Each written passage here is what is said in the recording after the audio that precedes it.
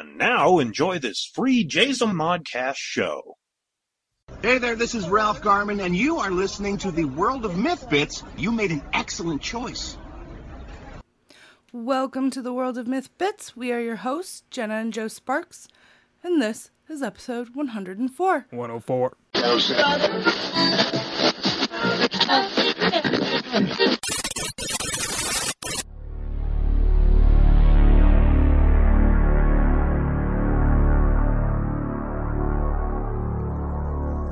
The World of Myth Bits. The year was 1969.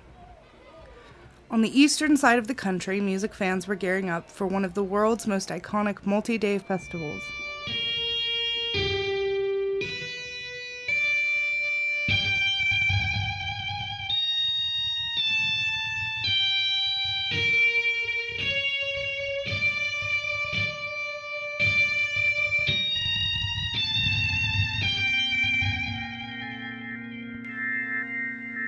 On the other side, we might find ourselves on the cusp of another event just as influential in contemporary history.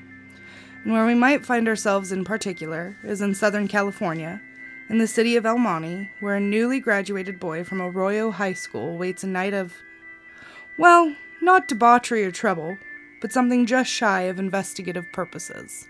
Wayne Parker might have been anticipating a drive that night with a friend.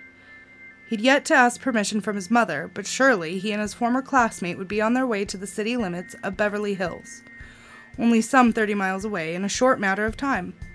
What exactly were they planning on doing? How might two young boys going into the city have a devilishly good time? Perhaps they might take in a show at a famed concert venue or head to a spot on the Sunset Strip, only now beginning to harness its rock and roll legacy, where they might find themselves in the company of enigmatic peers. Wayne did, after all, look a few years his senior, as opposed to his friend who, although towering in stature, looked still quite like a freshman. But no, much to our surprise, the boys weren't going on a jaunty ride in search of a wild night, but rather to potentially sell some audio equipment. As the story goes, and they all must go somewhere, the dark deeds of the night were not at all to be perpetuated by the young graduates. Instead, a group of 4 fanatics, we could call them, would devour the night, wreaking havoc in ways no one could have anticipated. And at the utterance of a very short phrase, this story will trigger the familiarity of that ghost that lurks in the corner of your childhood bedroom or the monster that waits for its feast under your bed. 10050 Cielo Drive. Driving through the famed hills of Los Angeles, where silver screen stars dwelled in the quietness of the city, under the purple and orange glow between the peaks of their stylized roofs and the plethora of stars, the daunting street spiraled dangerously, skinny and winding and curving. And anyone who's driven those roads knows to proceed with caution through those treacherous, lavish lands. But the area was not unfamiliar to quite a few people that night. In approximation to what we've come to understand today, we know definitively of 9 people that safely made it through those perilous, curling hills. How many more might have taken up the invitation that night? Nearly 10 or nearly 11, and even more morosely, nearly 12.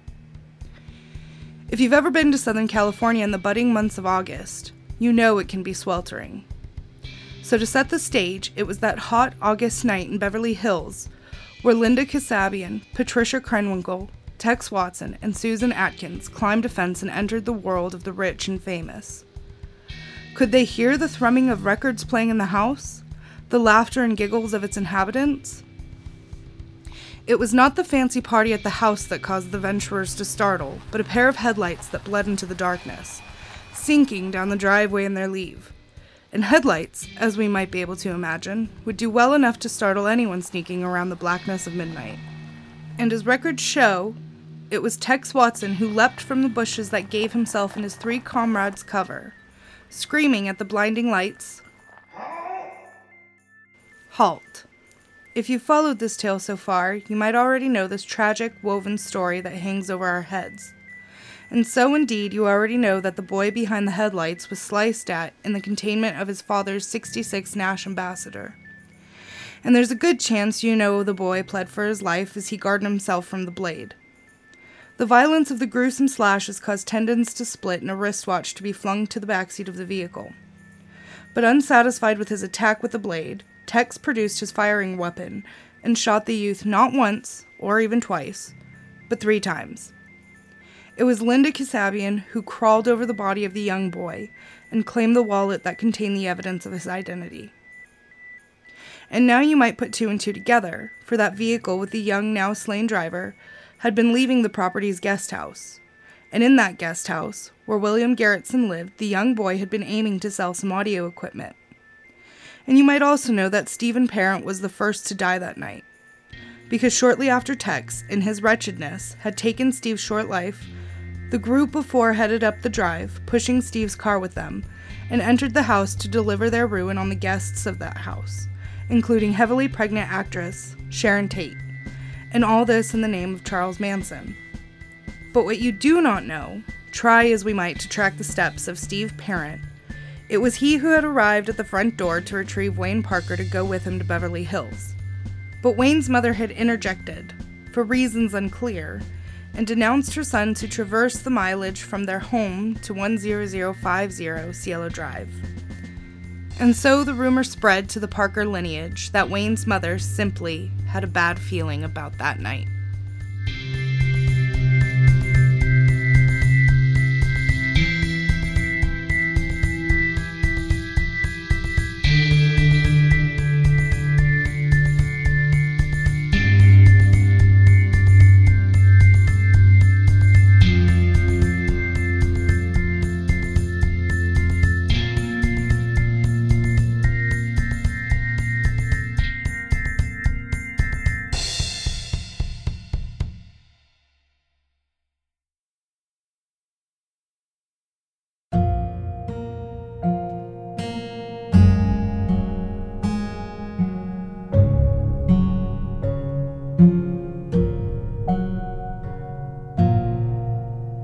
Again, welcome to the World of Mythbits podcast, episode 104. Phew. All right, we have a lot of housekeeping this week, so if you will, forgive me. First things first, you may have noticed that the website had some issues this week, but thanks to a certain Jaden Montoya, all of the issues have been resolved. He's a little hero. And the Halloween issue is now published and ready to be devoured. Second little piece. The time has come, and the winner of the Open Contract Challenge has been declared. So, we would like to heartily congratulate Mr. Walter G. Esselman. Congratulations, sir. He is our grand prize winner for this year's Open Contract Challenge. And not only did he walk away with the title, but we'll also get to see him at PCE 2021. All right. And then we want to also congratulate our second place winner, Gabriella Balcom, and our third place winner, Christopher Bice. And major congratulations to you guys. I cannot even imagine the amount of work that went into your efforts. And they are very much respected. So, speaking of PCE, we just want to kind of keep everybody informed and in the loop. And we know that, especially in California, things are rapidly changing. I mean, it's pretty much a day-by-day thing with COVID-19 regulations. And I know that's across the country too, but just be aware that, because our biggest concern is the vendors and attendees, everybody who is going to be a part of PCE 2021. We are all, everybody behind the scenes is working super diligently to make sure that everything is perfect and, done correctly and within the standards of everybody's protection. And because we want to have a safe convention, On that note, speaking of PCE also, I say we, but it's Dave, looking for a new assistant administrator for PCE. So if you do think that that might be a good role for you, you can go ahead and send any inquiries to dkmontoya@jzomon.com. Now, next bit of news. Dark Myth Publications. Dark Myth Publications has 3 new contracts being issued right now, as well as 1 ebook. So the schedule is full. And that's, in my opinion, a really good problem to have. And also there's a new website in the works that will have all of the Dark Myth publications available for purchase. So that's a pretty big deal. And, I'm going to steal Stephanie's words from the newsletter that was sent out earlier last week, or later last week. And I feel like this one was targeted right at me because I've been very paranoid. If you submitted work to the Zombie Works Full Moon and Howlin' anthology, just know that our editor, Miss Stephanie Barty, is still going through submissions. So if you haven't heard anything back yet, don't panic.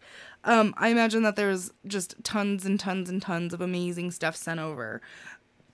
And then last but not least, this little clue that was at the end of the newsletter, Darker Myth, which is a graphic novel, is also chugging along. And I'm pretty excited about that. Very curious to see what exactly is happening. So yeah. So like I said, that was our entire handful of housekeeping. And if you are not signed up to get the newsletter every month, sign up. It's really awesome. And honestly, it's written out, I think, much better than I can sit here and breathlessly explain. And it's really good content. And if you just go to theworldofmyth.com, you're good. You can find it right there. You'll sign up and you'll get the newsletter every month and you'll be up to date on everything that's happening. So yeah. So what spun that tale? Growing up, I got to live with these stories that my dad died when I was really young, and a lot of what I hear, from the time he died up until now, it's always like a third party kind of iteration. And that one kind of always stuck with me because I am a morbid person, and that one just kind of lived there. And I asked my aunt who was there that night when Steve showed up. And I don't claim to pretend that this whole story was 100% true. But as far as I know, my dad was supposed to go with Steve Parent that night. And I don't know. I can't ask him. And it is what it is. But nonetheless, I thought it was just kind of an interesting relationship to something that's so infamous, because where we live in Southern California, it is near impossible to escape any mention of Manson's cult. It's everywhere. It's you turn around and there's something there. We're not far from either of the sites of his ranches. Even Los Angeles, we're not very far from. So, and California has kind of a notorious history anyway with a lot of famous, morbid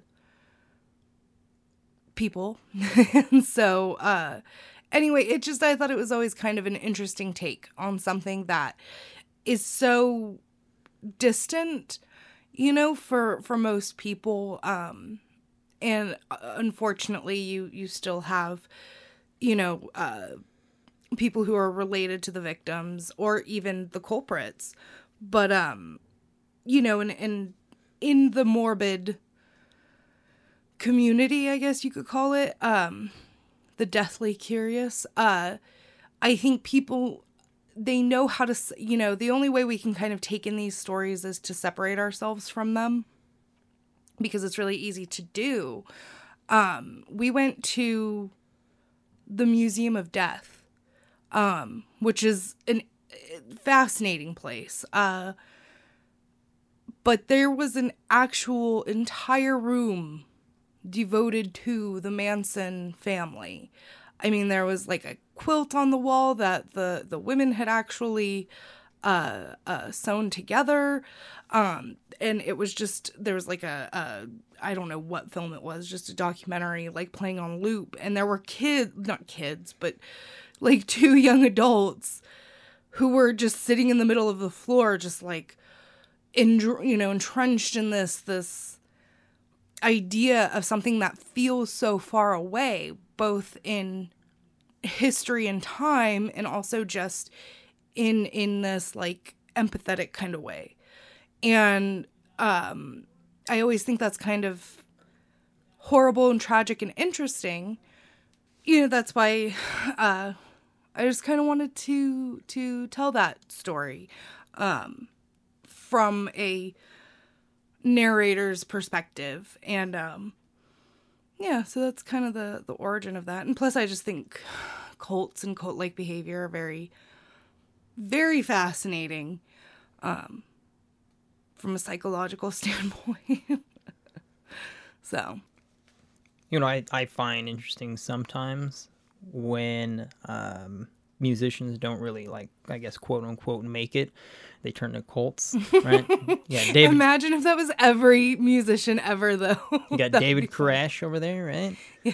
And then Manson, right? Because I think his whole deal with coming out to California to begin with was to start his music career. Mm-hmm. And then it kind of just fizzled. It kind of went in another direction. Yeah.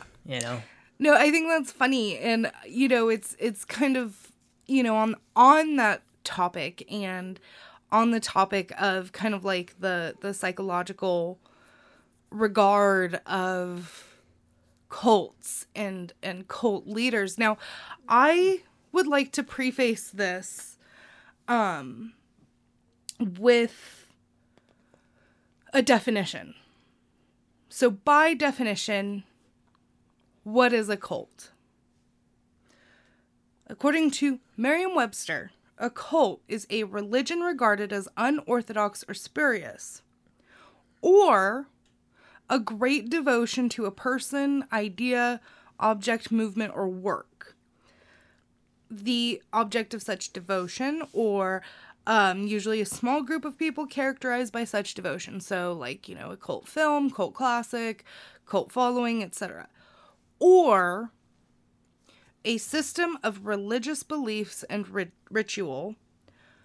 And so on that, the idea of what defines a cult, and like many words today, unfortunately, it has taken on this meaning that is derogatory and almost always minimizes what a cult really is. And even in a video I was watching by Caitlin Dowdy, aka Ask a Mortician, she was explaining how psychologists and scholars basically say, like, Waco, David Koresh, to call that whole thing a cult, actually, like, it psychologically kind of sets us up to expect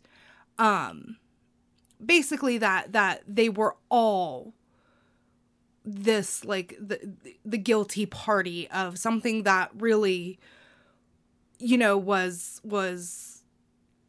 misinformed, outwardly to the public. And I think that's interesting how we've kind of taken that word and it immediately, like, belittles people. So on that note, like I said, I wanted to get that out of the way. I wanted to propose this idea from many, many perspectives, but also from a creative perspective and from a narrative perspective and from a writer's perspective, etc., etc. I was watching the new documentary about NXIVM. Now, NXIVM is a cult. It was a horrible, horrible, horrible thing. If you want to look it up, it truly disgusting, appalling behavior by the leader. And they released this documentary, and they were explaining kind of how he came to power, how he started rising in the ranks of this group he was at the helm of. And in discussing how he started growing in popularity, a certain name was brought up, and I'm not going to rename that name, but basically on the cusp of self-help from like the late 80s, early 90s. And you probably know who I'm talking about. But basically the leader of NXIVM was very inspired by that kind of behavior of this self-help. I don't want to say guru, but the self-help cultivator.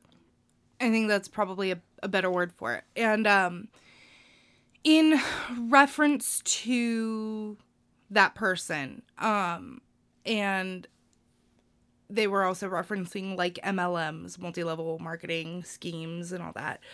It kind of got me thinking, like down this weird wormhole, rabbit hole, of my own thinking. And, you know, by definition, would you consider, and I pose this question humorously, would you consider self-help cultivators to be, quote-unquote, successful cult leaders? That's going to depend on what you define as successful, right? Well, if you have a guru, we will reference them as gurus at the moment. I think cultivator is a good mishmash. You want to cultivate? All right. So you have these cultivators then, right? And they have a mission statement up on the top of the board, and their mission statement is this final goal. So whether you have mentors who are trying to help people, you know, and make people realize the best of themselves, then I guess that is successful in their own right. Yeah. Or they can take a dark turn. I think it was Heaven's Gate. Mm-hmm. Heaven's Gate, where they committed... The Nikes. Yeah, they committed mass suicide. Well, yeah. There's speculation against the whole thing. But anyways. Yeah. Also successful, I guess. Right? Technically. That we know of. We don't know if they reached their end goal. We don't know if they... I think in their literature, though, the literature is at the end of the world, then they do this deed and they ascend. Yeah, so now, but we don't know if they ascended. Wouldn't that be something? Wouldn't that be something, though? Like, what if they did ascend to this other place, and we're sitting here like, oh, look at those guys, but they're over there. They actually did it. Right. It's like in that regard, like, you know, for all of its worth and for all of the horridness that came out of it, like, I hope, because, like, how horrible, you know, how tragic and appalling. But, you know, on that note, there was actually a book, I think it was a Chuck Palahniuk story, you know, that ended like that. I can't remember. Yeah, but, I mean, it is scary, but, I mean, so let's look at it this way. If you have someone who wants to have a list of goals, so when you join a cult, you have community, friendship, love, challenging your own personal self, and something else. And all of those things, all you have to change in that entire statement is, in cult, change that with the self-help community.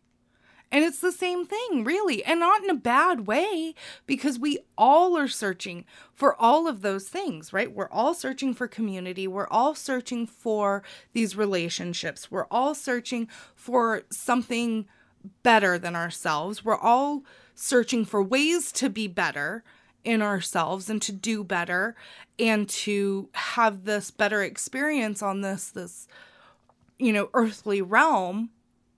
And this is the month of spooky. And what is spookier than what you had just mentioned? Exactly. As targeting advertising targets that exact thing. And there are certain commercials. Well, it's the story in commercials last month's issue, or the month before that. Yeah. With the advertising, the jingle. Right. Right, with the jingle and that's how they get sucked into MLMs too, because of the greed. Well, MLMs just because of the greed. Because you're going to, but in MLM it's the same concept. You're going to prey on potentially vulnerable people, a lot of times, and they'll flat out say stay-at-home moms in particular, in modern day. And they'll, tell them, oh, you can be like the self-starter. You can make so much money and be self-reliant. You just have to do it this way. And how many of these MLMs create that kind of community? And eventually they get called out for it because, as we realize, a lot of times we learn they're scams. And it's horrible because it ruins people's lives. I just want to plug real quick a fantastic show about that called On Becoming a God in Central Florida, right? Yeah. Okay, in Central Florida. Starring Kirsten Dunst. That was amazing. You were hooked from the first episode. It's crazy. Right? I can't really say what I want to without giving a spoiler on there, but obviously Alexander Skarsgård, right? The male lead, I guess.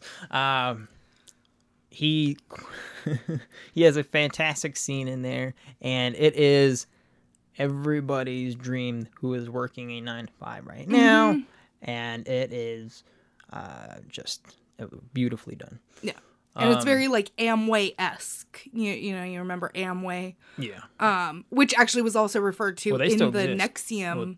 Well, they still exist, but that was also referred to in the NXIVM documentary. Right. Because that really started, burgeoning and becoming bigger. Right. Around the same time. But yeah. Oh, sorry, go ahead. But also, if we're to take it back onto being successful or non-successful, also one case comes to mind, a case back in 2009 by a cultivator. It was James Arthur Ray, and back in 2009 he was having this retreat out in Sedona, Arizona. Now let's wait, did you clarify? Is he's a cultivator? Okay. He is currently still also.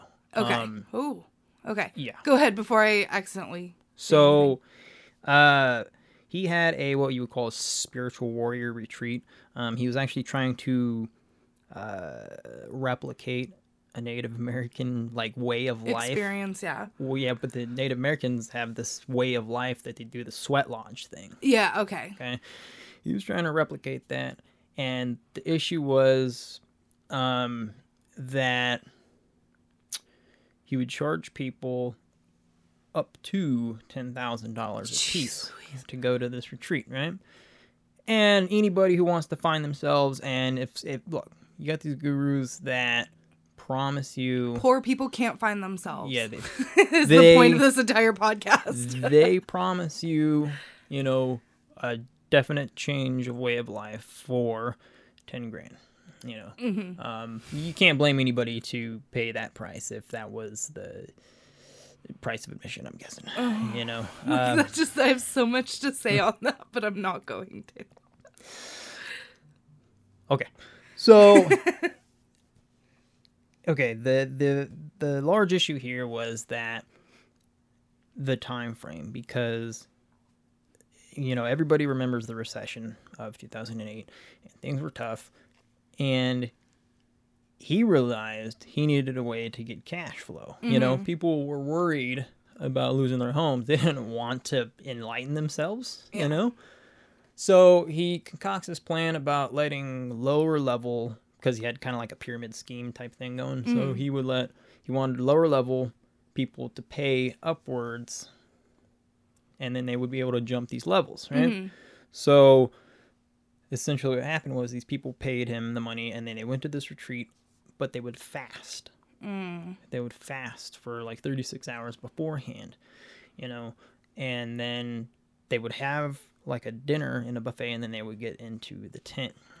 Now, the issue that comes at hand was we wouldn't even have known about this if, unfortunately, and definitely my heart goes out to the victims, that and their families. Their families that passed away in this tent trying to find enlightenment, right? So they passed away, and oh boy, his fight or flight mood kicked in, and oh boy took off, right? So he took off, and this is all obviously public knowledge. Hey, you type in James Arthur Ray, Google, boom, it'll pull up. He was charged with, I think it was 3 counts of negligent homicide, right? So that is an unfortunate event for everybody involved. Yeah. But see, it meets all of the criteria we just talked about on every end of every spectrum. Right. Of both cults and self-help. Yeah, because, if you're trying to help people, and that's what he wants your to do, intention. and his intention is to help people, and then things go wrong, you gotta definitely feel horrible on his end, feel horrible for everybody involved. It was a tragic accident. It was a tragedy involved. Now, could have been prevented? Most definitely. Oh, yeah. Right? But I think, that's where you gotta draw these lines. It's because he paid the price on the 3 homicides, and he went to prison and everything, and then they released him. And he has to live with himself over that. Okay? So, there definitely has to be a line, of compassion for the entire thing. Yeah. Because it was just it was a genuinely a horrible accident. Exactly. And it's just because, and it is so recent, that it's very hard to talk about, because even like with all these other, cult shenanigans with like Manson and Heaven's Gate. Yeah, they were long ago enough.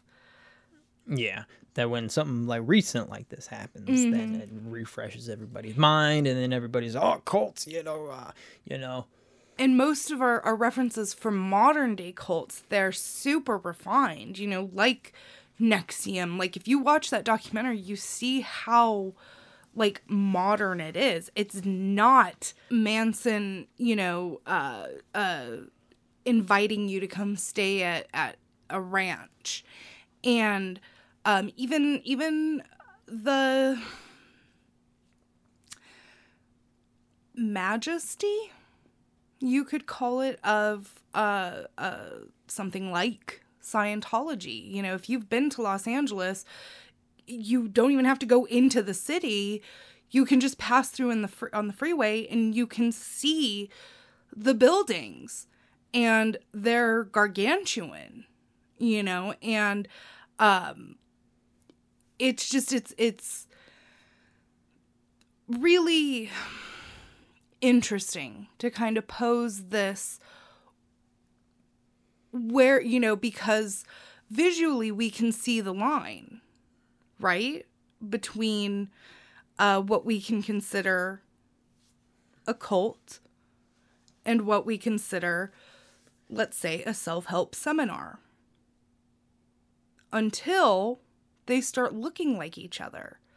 Like I said, NXIVM, they were doing these, they were having these seminars, these meetings in the same spaces that self-help seminars were being held in, and they looked exactly the same.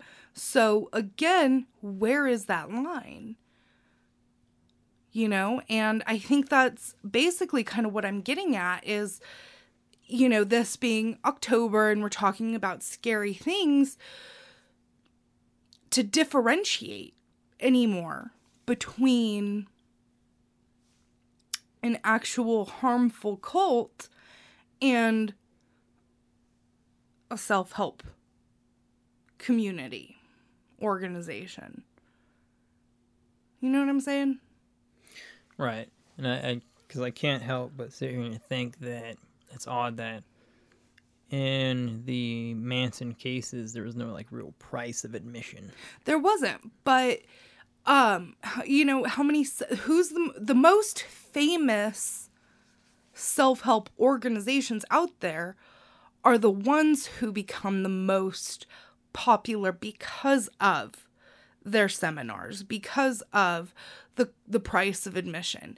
How many out there are genuinely like sharing all you have to do is go on Instagram and you will find influencers by the thousands, you know, who can operate in the same way. And I guess that's a whole other subject, not just these like self-help influencers on social media, but makeup influencers. I mean, that's a whole community in and of itself. Isn't there like a big issue like amongst influencers and celebrities on the social media sites that they influence the way people view society? Exactly. And like voting and everything like that? Mm-hmm. Kind of like, I think there's a few celebrities. I think it was like on Instagram, they put on there, it's like, look, it's not what I think, you know, you shouldn't do what I do because what I do, you know, at least I'm hoping there's a lot more out there than there should be. Yeah. But then, the influencers, it's, you know, either this cult of consumerism because they're hawking, you know, products, and that's a whole other thing. Oh my God, this could be, like I said, such a rabbit hole. But let me go back to the original point, that kind of line of separation. And I think we can sit on this, and this is going to be the best way right now to psychologically wrap our heads around this. Intent.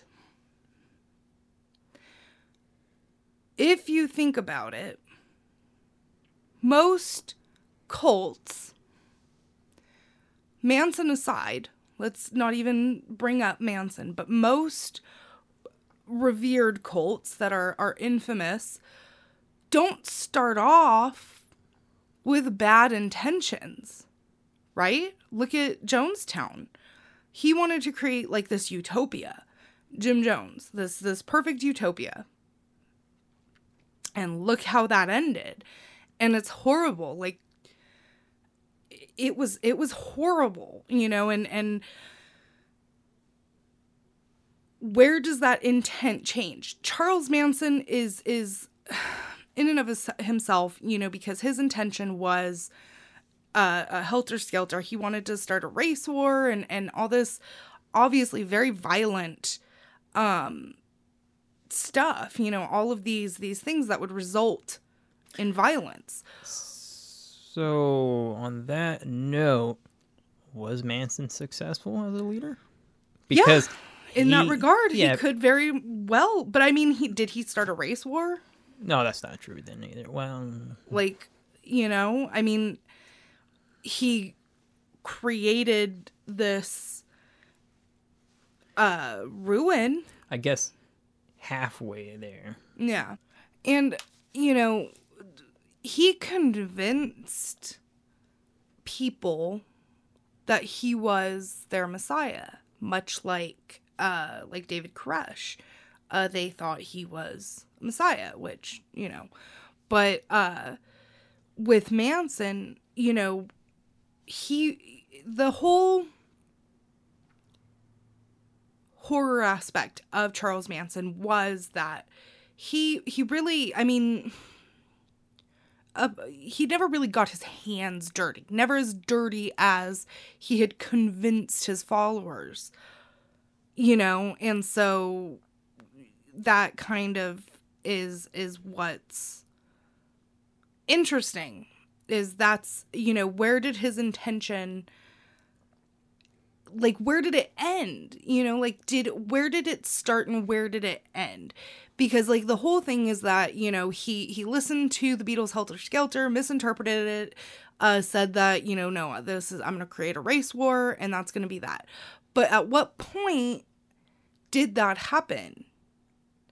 Before, you know, whereas before was he like, I just want to convince people that I am great, you know, that I am somebody who can control them, somebody who can manipulate them, like, you know, and that comes again to, you know, where the intent falls, because was it something malicious? You know, was he, I mean, drugs were heavily involved, obviously, but, like, you know, where can we figure out where the self-awareness of, like, the manipulations begin? Like, how aware was he that he was manipulating people and, you know, these victims beyond the actual murdered victims, you know, because obviously he preyed on people and he convinced them to join him and come with them and all of this. Was it just for fun to see what could happen? Because I feel kind of like, you know, and please don't come at me because this is strictly my opinion, but I feel like L. Ron Hubbard kind of did it just to kind of see what could happen, you know, just to kind of see how he could manipulate people. Well, he wanted to get rich. Exactly. That was his point. He says, if you want to get rich, you start a religion. Yeah. Right. And, you know, so then L. Ron Hubbard, he would obviously fall more closer, you know, into that MLM.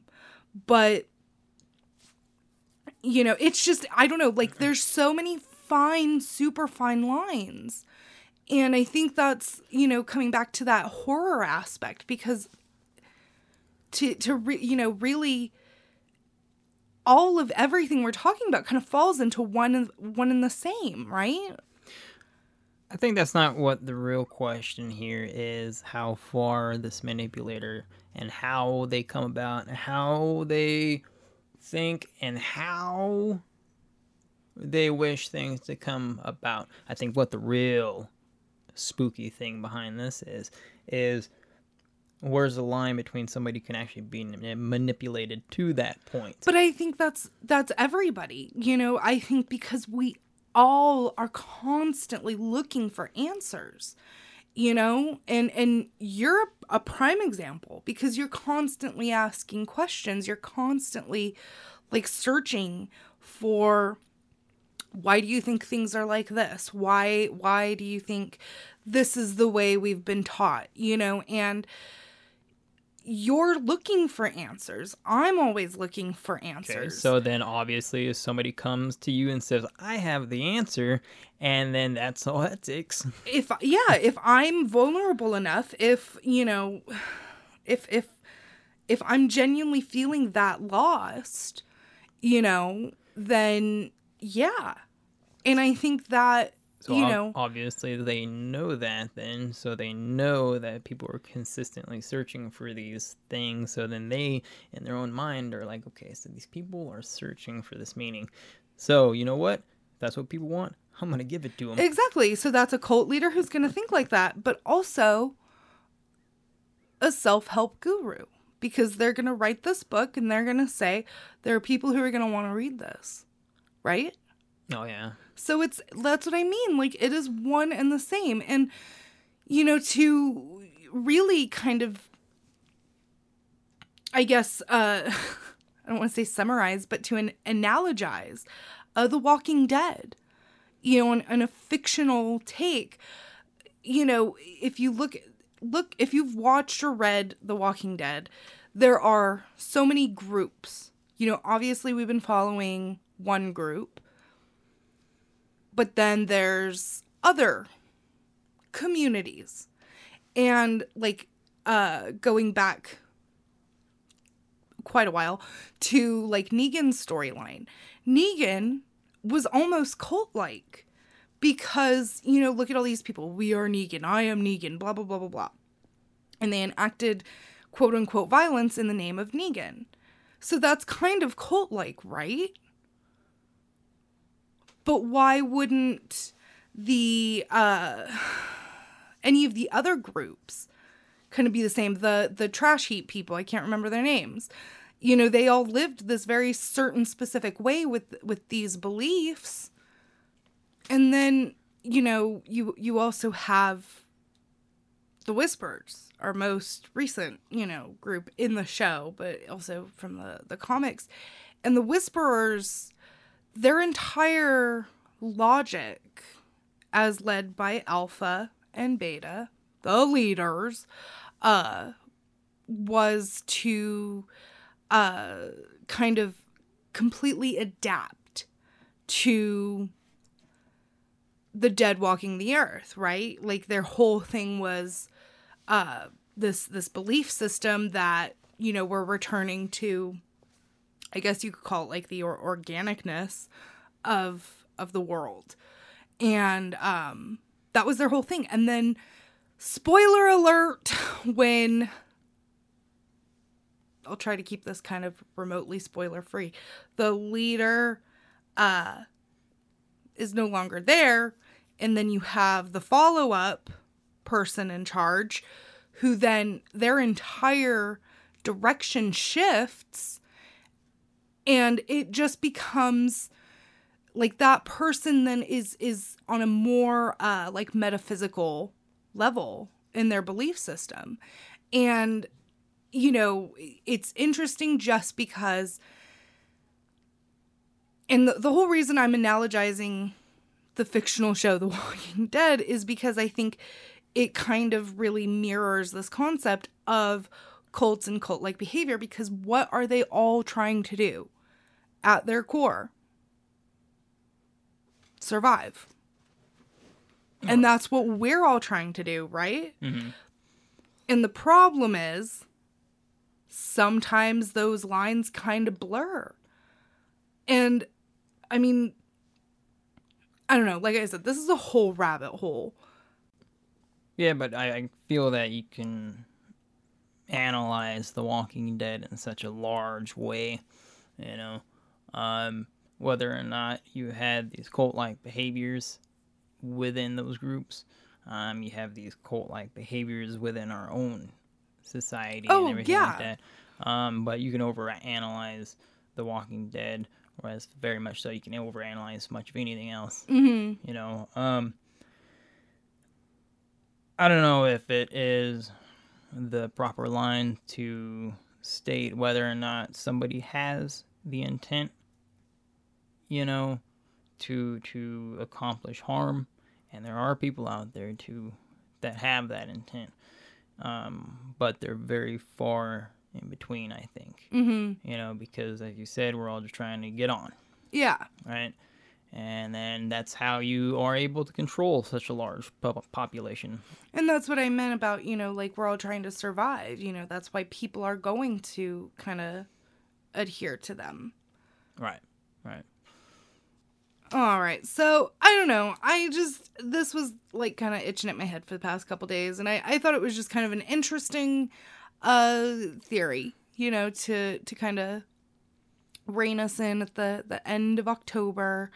Kind of a spooky discussion about reality, because I don't know about you guys, and if you've been listening, you know I have been on this adventure trying to find something that scares me, watching all sorts of horror movies. In fact, there was a study that was released I think like last week or something, and it was they had analyzed the scariest film based off of heartbeats per minute.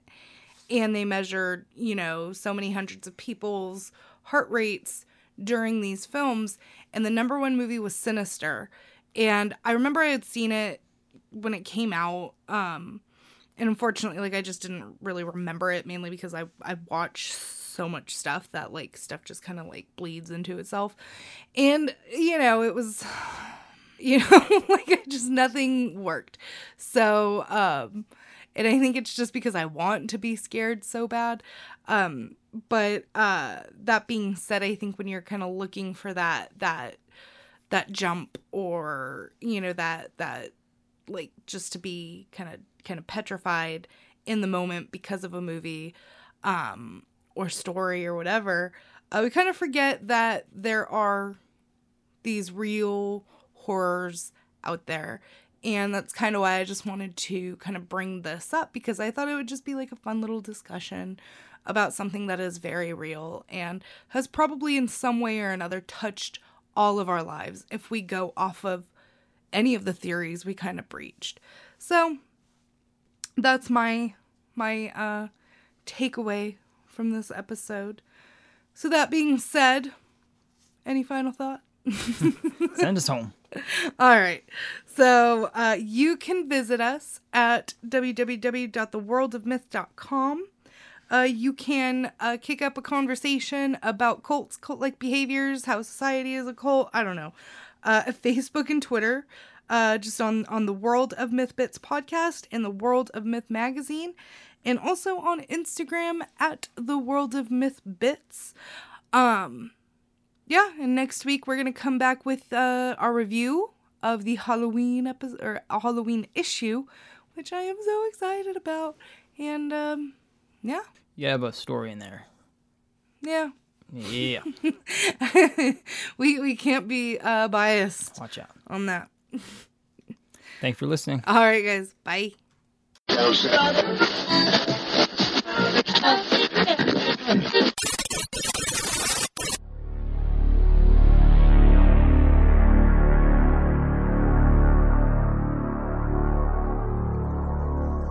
The World of Myth Bits. If you're sick and tired of being sick and tired, say hi!